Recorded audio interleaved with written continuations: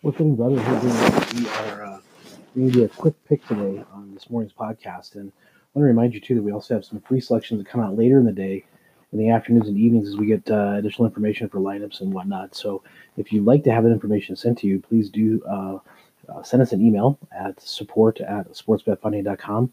That's support@sportsbetfunding.com. We'll get you on that free afternoon picks list, which is great for basketball, NBA, certainly in college hoops. So get that done. On to today's pick real quick. Get on Texas A&M -7. It's Texas A&M -7. It could be 7.5. That's okay. Go ahead and place it. And I'm going to remind you that you can get on the afternoon picks list. We typically about 9 times out of 10 will have some selections to send out to you for free. No salesy crap. Just want to get that information out to you. So please do that again. Once again, support at sportsbetfunding.com.